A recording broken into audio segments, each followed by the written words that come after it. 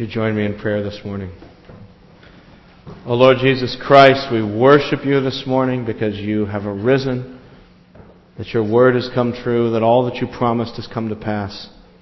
Lord Jesus, we worship you because you have been exalted to the highest place, that you've been given the name above every name, that at the name of Jesus, every knee will bow in heaven and on earth and under the earth, and every tongue confess that Jesus Christ is Lord, to the glory of God the Father.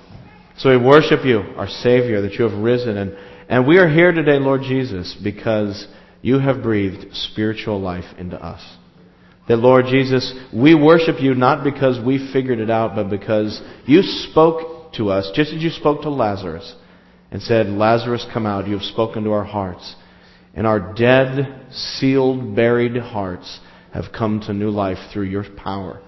And so, God, we worship you today because you've called us forth as your followers. That already we see the resurrection power of Christ awakening dead sinners to faith in you. And God, we just pray that as we gather here in this worship service, that your resurrection power would be poured out upon us. We know, God, that you are sovereign. We know, Jesus, that you are risen. We know, Holy Spirit, that you are here. But we pray for a manifestation of the influence of the Holy Spirit today. We pray, Lord, for believers here, that for this church, that we would be a church full of your life and your power. God, we just dread the thought of being a dead, merely rote, routine kind of church, where we come on Sundays and go through the motions and fulfill our duties. Oh, God, save us from that fate. And Lord, help us to be a living church, where we come and we encounter you week after week.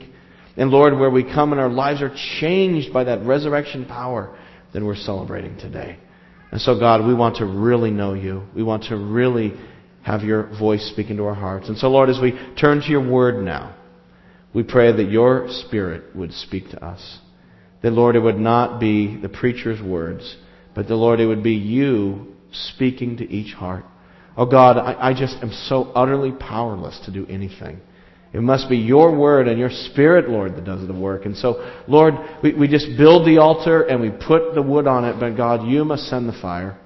So, Lord, we just pray you to send your fire on us now as we open up your word and study what you have to say. And we pray this all in the name of Christ, the risen Lord. Amen. Amen. Well, I invite any kids here, ages kindergarten to second grade, if they'd like, to be dismissed to Children's Church. Kids, if you'd like your kids to go. If you're new and you have a little kid, we'd love to watch them for you if they're kindergarten to second grade, and that'll just give you a little maybe break during the message. You can find it through the door over here by the piano. Would the rest of you open up your Bibles to Proverbs chapter 14. If you do not have a Bible, you can find one in the pew rack in front of you. And you can turn to page 638. And you'll find Proverbs 14. If this is your first time at South Shore Baptist, I just want to welcome you. Really glad that you're here celebrating on the Lord's Day, on the Easter Sunday with us. Kids in suits crack me up. It's awesome. Should have a parade. So we're studying, for those of you who are new, we're really glad that you're here. We are studying in the book of Proverbs in the Old Testament. And you know, we're kind of simple here in this church. We just get together, we worship Jesus, and we study this book. And it's the weirdest thing. We open up this old, dusty book, and every week it rocks our world. And we're spoken to by God, and we're challenged and transformed. And we think, oh, it can't happen again this week. And we open it up. It doesn't matter who's preaching. It's the Word. The Word of God is alive. And so that's what we're about as a church. We're about loving Jesus and studying His Word and letting it change us so that we live differently during the week and have a hope. So we're glad that you're here to join us in that task. So we've been studying through Proverbs, and I'm kind of sort of a routine sort of person, so I can't really get out of Proverbs even if it's Easter. But I did find a proverb that I think is apropos to this Sunday. It's Proverbs chapter 14, verse 32. It says, when calamity comes, the wicked are brought down. But even in death, the righteous have a refuge. So apparently, we should have been investing in gold the last couple of years, huh?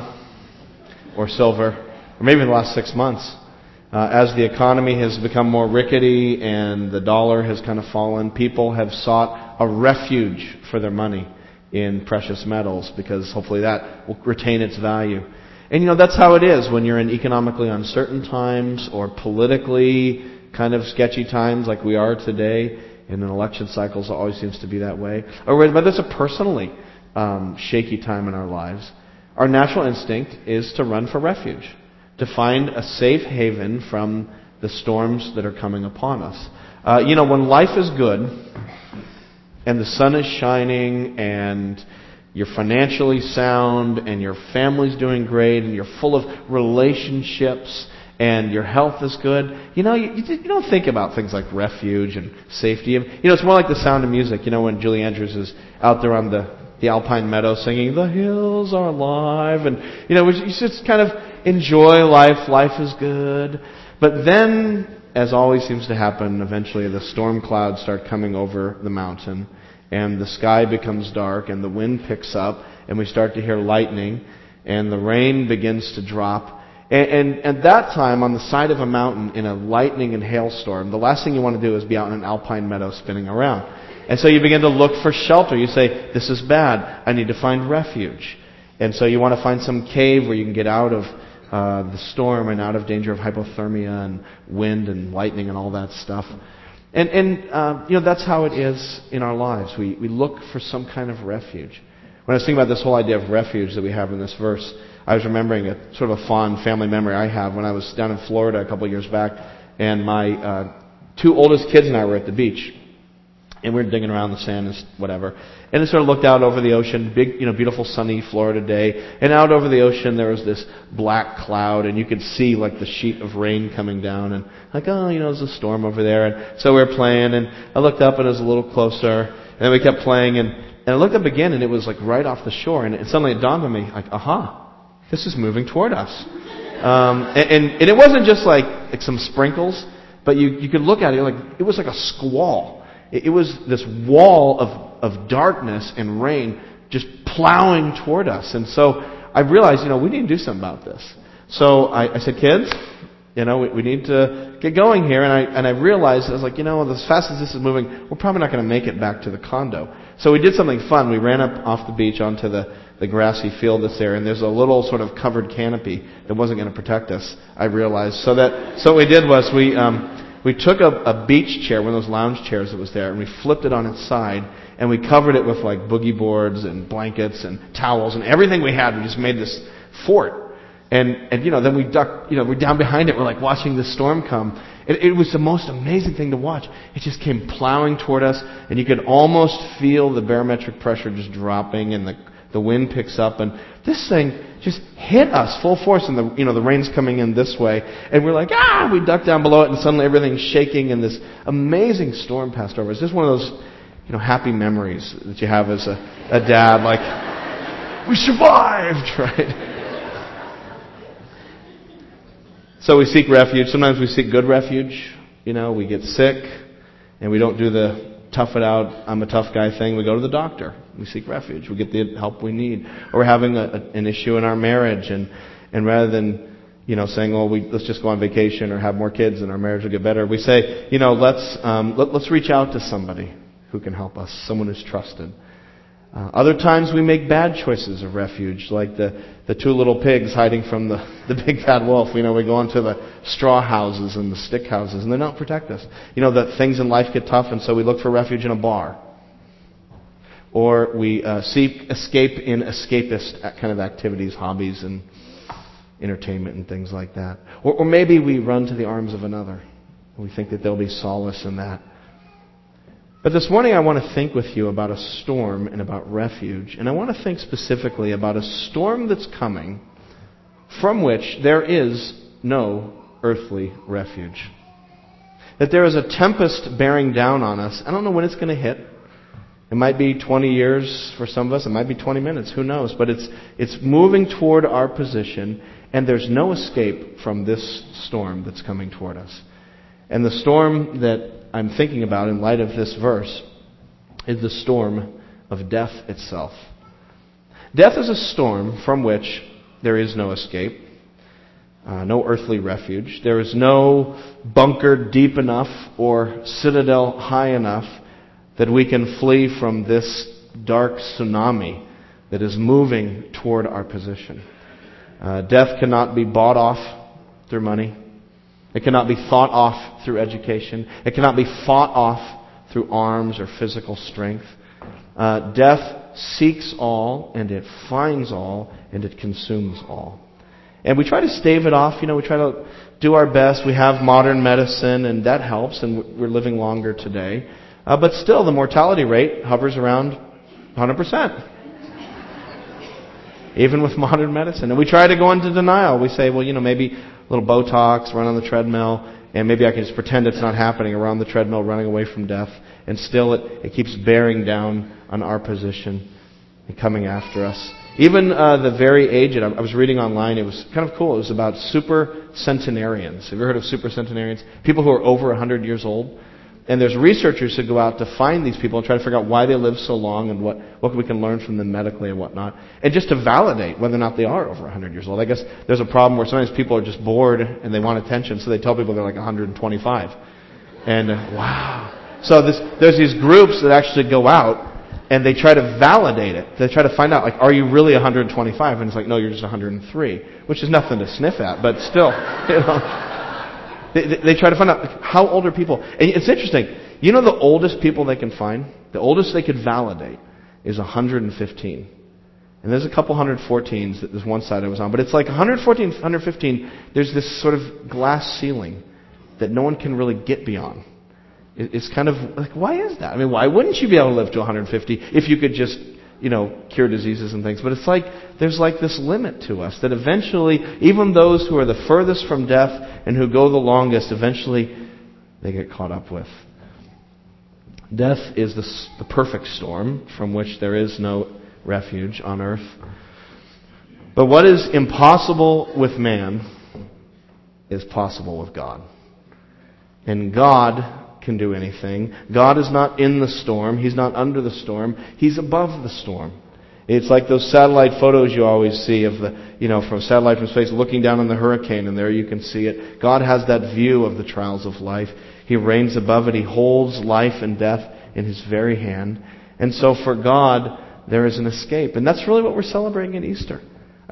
Let's be honest about what Easter is. All these songs we sang, it's the belief and the hope and the promise that God has provided a refuge from death. Think about that. We're like, He is risen. We see all this. Think about that. Let that sink in for a minute. Do I really? Could that possibly be that there's an escape from death? That this great storm, there's actually a refuge given by God? I don't know if we typically think of Christianity and the church that way. We're like, the church it has its place, and it teaches people morality, and it gives kids values. So it's good for that reason. And it's true, values are good, and we do have values here in church. But, if all you want is values, just read Aesop's Fables. There's values there. There's lots of good values out there. But the message of Christianity has never been, come get good values. Although there's values involved. At the center of this faith is this crazy proclamation that He is risen.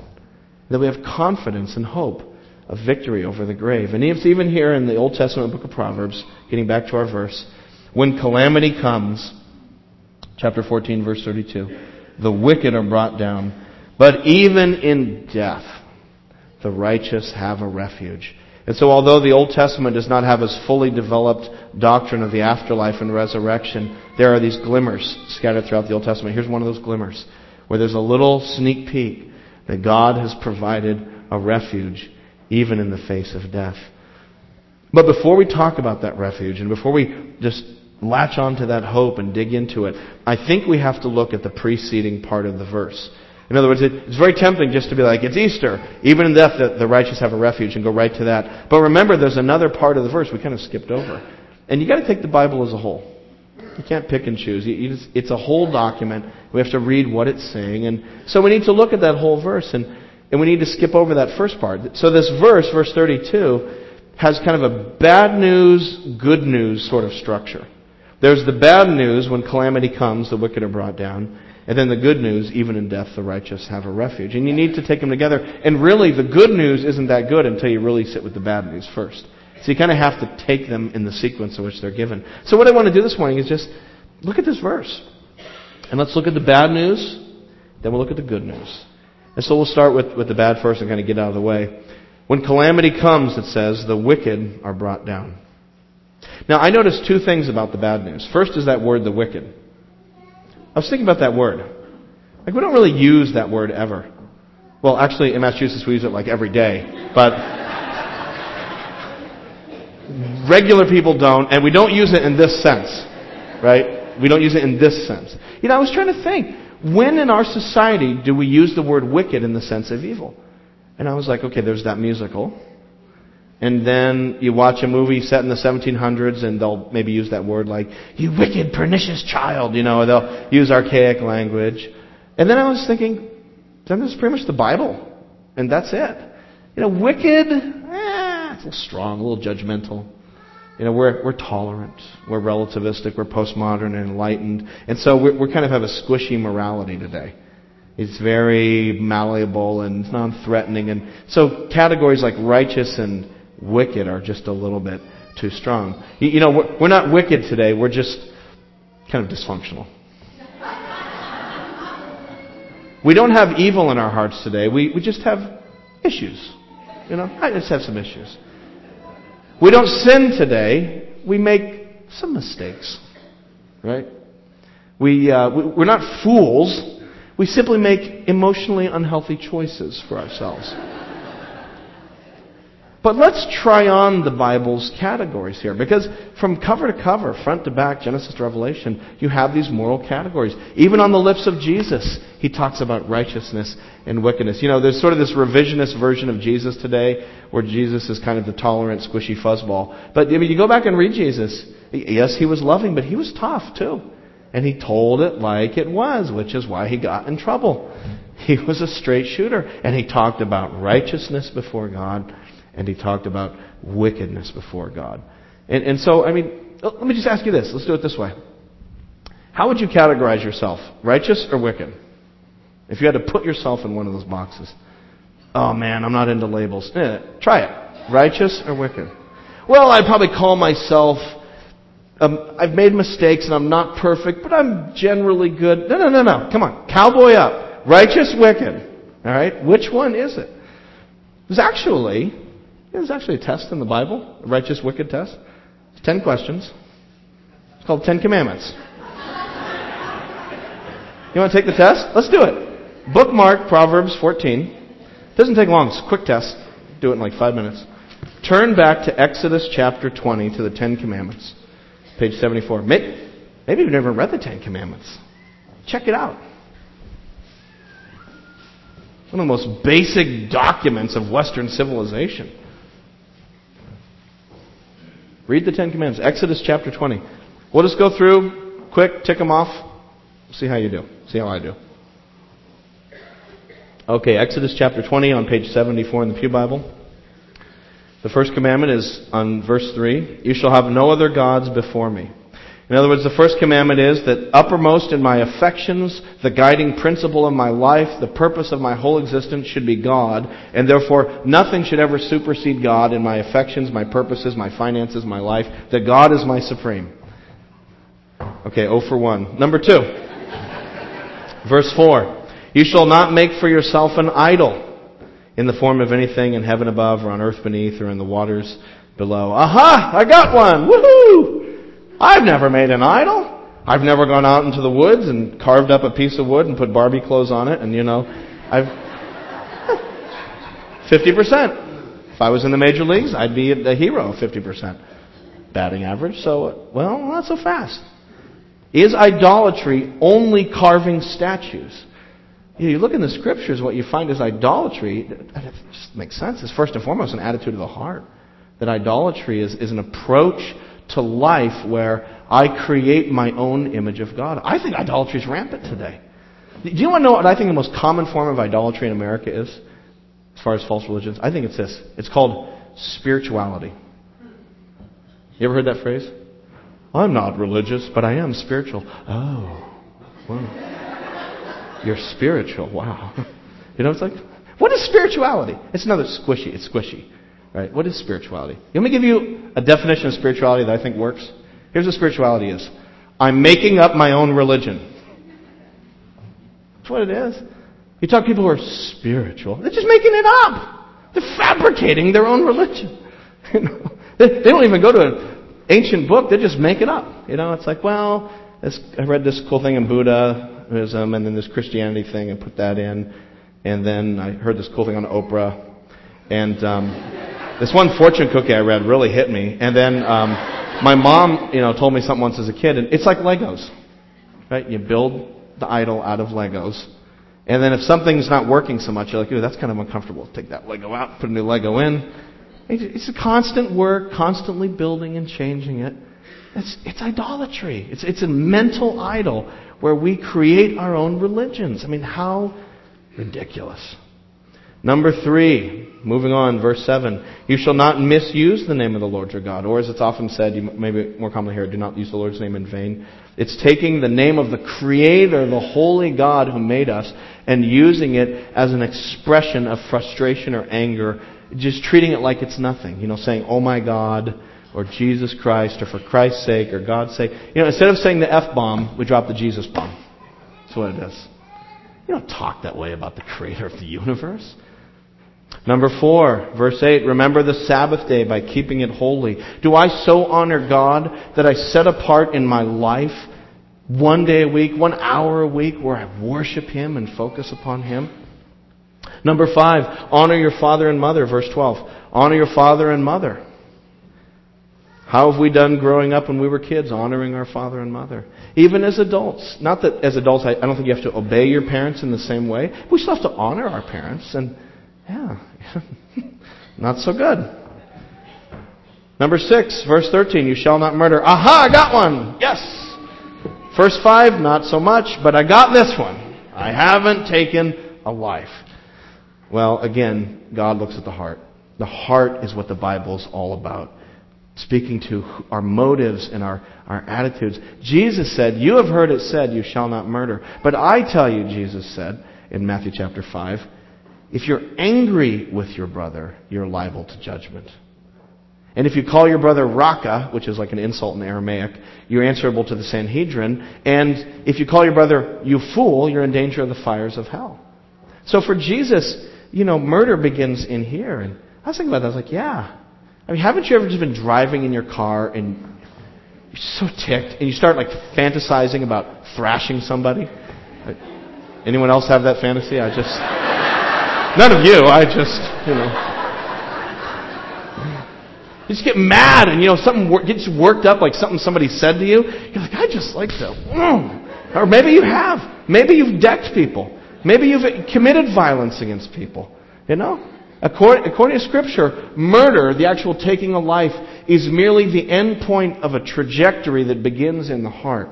And so, you didn't actually extinguish a life, but our hearts are there, and we've wanted to take a life. Same thing in the next one. Verse 14, you shall not commit adultery. Again, Jesus drives that, and He pushes it into the heart level. And Jesus said, if anyone looks at a woman lustfully, he's already committed adultery with her in his heart. Verse number 8, you shall not steal. Number 9, you shall not give false testimony against your neighbors, which is really just a subset of lying. All the different lies that we tell and we've told to ourselves and others. And then number 10, just to finish it off, you shall not covet your neighbor's house. You shall not covet your neighbor's wife, or his manservant or maidservant, his ox or donkey, or anything else that belongs to your neighbor. You shall not covet your neighbor's plasma TV. You shall not covet your neighbor's SUV. You shall not covet his ski chalet. You shall not covet your neighbor's children. You shall not covet... Come on. So what I find when I look at the Ten Commandments is I find an inspiring list of morals that I would love to fulfill. But I also, when I look honestly in the mirror of the Ten Commandments, what I see is 0 for 10 for me. And I see it's even more than that. It's even more than just I've failed to do some of these things or I've broken these things. What I realize is, there's a whole orientation in me that's away from God. I'm not fundamentally a God-centered person in my own nature. That at the core, I'm really Jeramie-centered. That's really what it's about. And yeah, I have a nice sort of decent suburban veneer. But really underneath, there's selfishness and self-righteousness and all that stuff is within my heart. And the Ten Commandments just shove that in my face. It's like a mirror, and I go, yeah, you're okay, I'm okay. But when we measure ourselves this way, yeah, we're okay. But when we compare ourselves to the standard of God, I realize I'm wicked. Say it. I'm wicked. It's tough to say, but once you start looking at God's standard.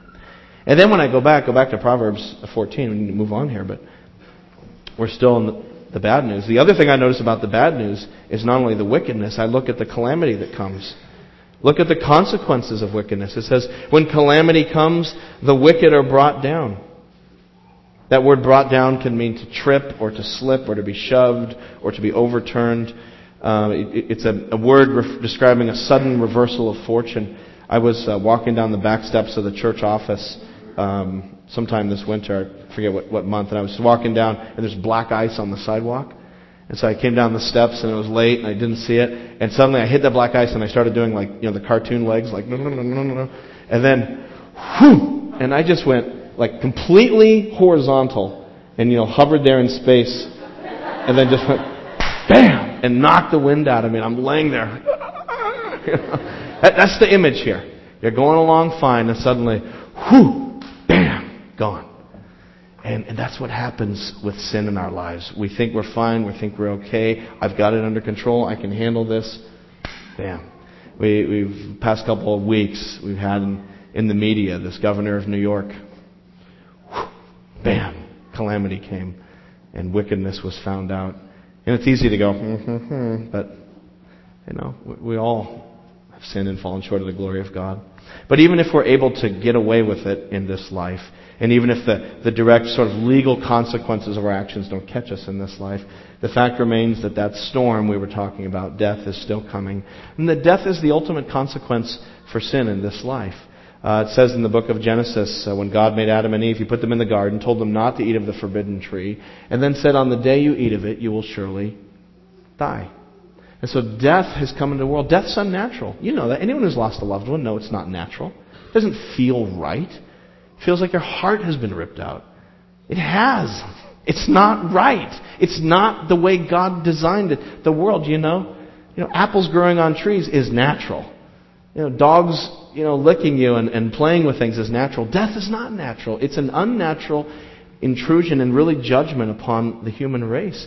Because we've rejected God, and God is life, and so then if you don't have the God of life, you have death. It comes into the world.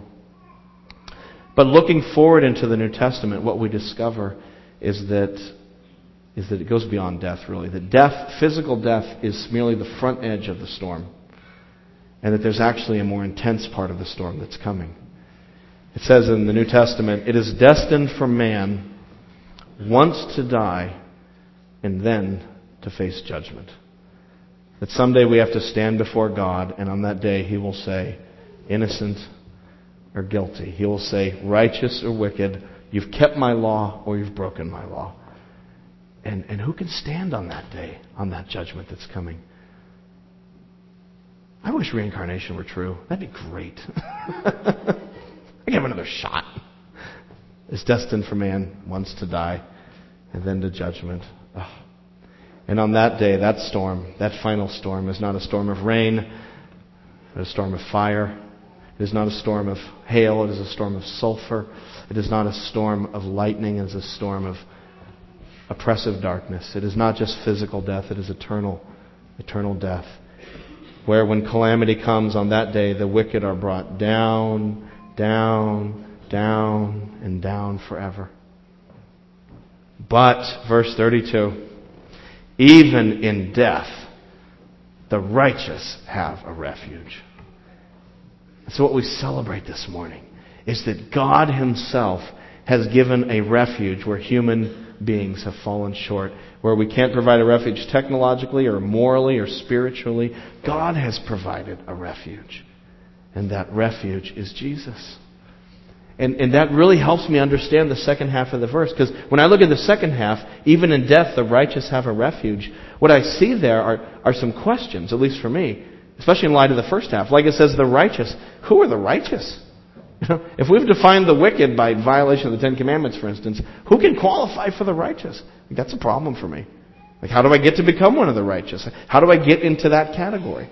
And the second thing is, in what sense do we escape death? I mean, how can we transcend death? I mean, really, how does that work? How does it function? And the answer to both of those questions lies in the refuge God has provided. The answer to both, how do I become righteous and how do I escape death, is the same answer. We must take refuge in Jesus. That God, who's above the storm, has provided a refuge for us in the storm in the person of Jesus. And let's just break it down in those two areas. First of all, He provides righteousness. Jesus gives us a righteousness that we can't generate on our own through our best religiosity or good deeds. I said earlier that all of us have sinned, that the human race has fallen. It's not actually true. It's not that 100% of people have sinned. It's actually true that 99.999999999% of people have sinned. There's one man. There's one man who kept the law. There's one man who kept the Ten Commandments externally and internally. There's one man who loved the Lord his God with all his heart, soul, mind, and strength, and who loved his neighbor as himself. And he was the man Jesus. And he lived the perfect life. And the amazing, mind-blowing story of Holy Week, the reason we have this big hoopla and sing all these songs and get all these flowers and, put the pastor in a dress. I mean, the reason we do this, why are we so fired up about Easter? Because the Holy One, the one who is the hope diamond in the dung heap of this world, the Holy One went to a cross to die for my sins. And on the cross, the storm of God's wrath broke upon Him. The sky went black and the ground shook. And it was not just a scary day. It was God's judgment visited upon Christ. And now, when wicked people like me take refuge in Jesus, we are covered by His righteousness. See, to be righteous in the Bible isn't to live a pretty good life. To be righteous in the Bible isn't to have my good deeds outweigh my bad deeds. To be righteous in the Bible is to take refuge by faith in the righteousness that comes from heaven. To be clothed in a righteousness I could never do on my own. So I'm so past the point of fixing this. I need God just to save me. I don't need self-help. I need salvation from on high. And so we hide in Christ. You know what a Christian is? A Christian is not a self-righteous, Bible-thumping person who doesn't do this and doesn't do that. A Christian is simply a shivering, naked, wicked person who has taken refuge under the cross. That's all. A church is simply a collection of shivering, naked, wicked people who've huddled together under the cross and who've said, Jesus, we need you. We've tried to do this life. We've tried to work it out, and we are failures. We need the salvation that you can bring. And God calls us righteous. And so, isn't it amazing to think we can become righteous? We become saints. You know what the Bible calls Christians? It calls them saints.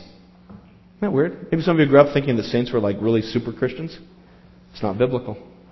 A saint is any Christian. How can that be? A saint means a holy one. How can we be holy? I'm not holy. Christ is my righteousness. Christ is my holiness. But it also answers the second question of how we can be raised from the dead. Same answer. Take refuge in Christ. Because the story did not end at the cross. As you know, it went to the tomb. And Jesus was buried. And on the third day He rose, which is the Easter story. The cold, icy wave of death submerged Jesus and He disappeared under it. And we sat there for 3 days thinking, He's gone. The disciples said, He's drowned. And then on the third day, they go to the shore, and there He is walking along the shore. And He's got the carcass of death and sin in His hands and Satan, and He throws it down and steps on it. And He's alive. And so we have this hope that if Christ was raised, and we take refuge in Christ, then someday we will be raised. And so this is how it works. To be a Christian doesn't mean you avoid physical death. Just as Jesus didn't avoid physical death. But it means that through faith, if Jesus was raised, we will be raised.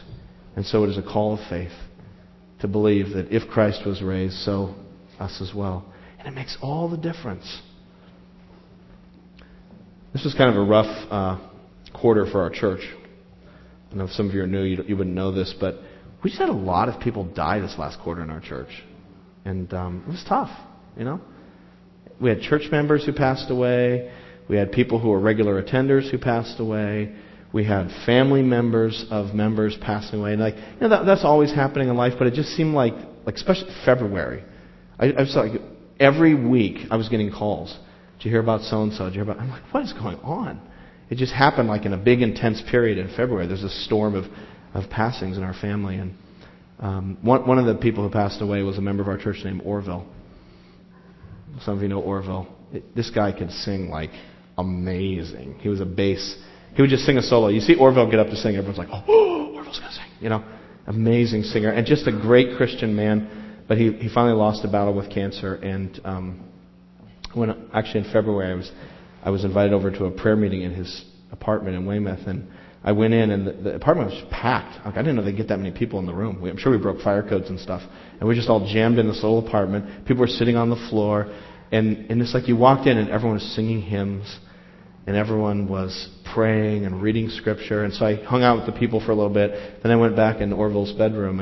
And there he was with his wife and brother and sister-in-law. And, you know, they talk about someone who looks like skin and bones. I mean, totally skin and bones. And he was just kind of out of it. But when he heard the singing and when I walked in the room, he suddenly rallied. He woke up and he wanted some food, and so they fed him a little mashed bananas, you know, and he started talking. They're like, he's been out all day.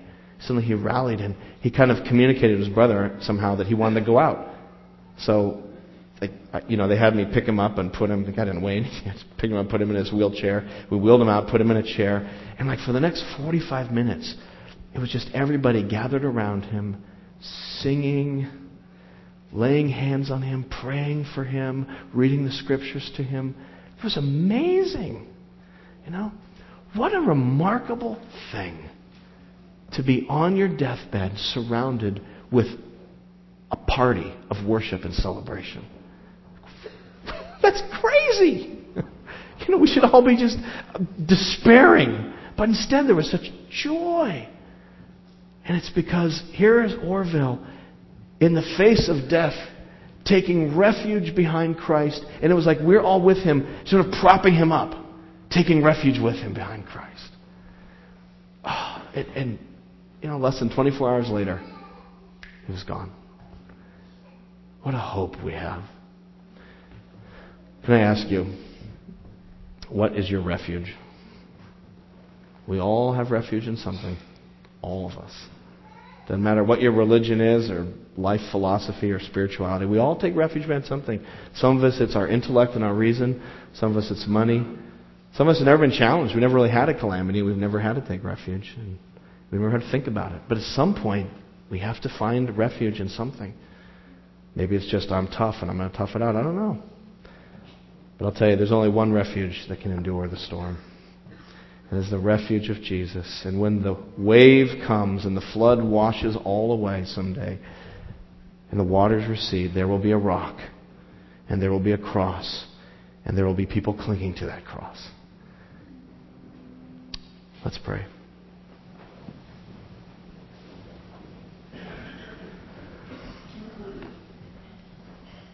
Lord Jesus, we cling to you as our refuge this morning. And Jesus, I pray that by your Holy Spirit, you would strengthen the hands and the arms of Christians here to grasp tighter to the cross.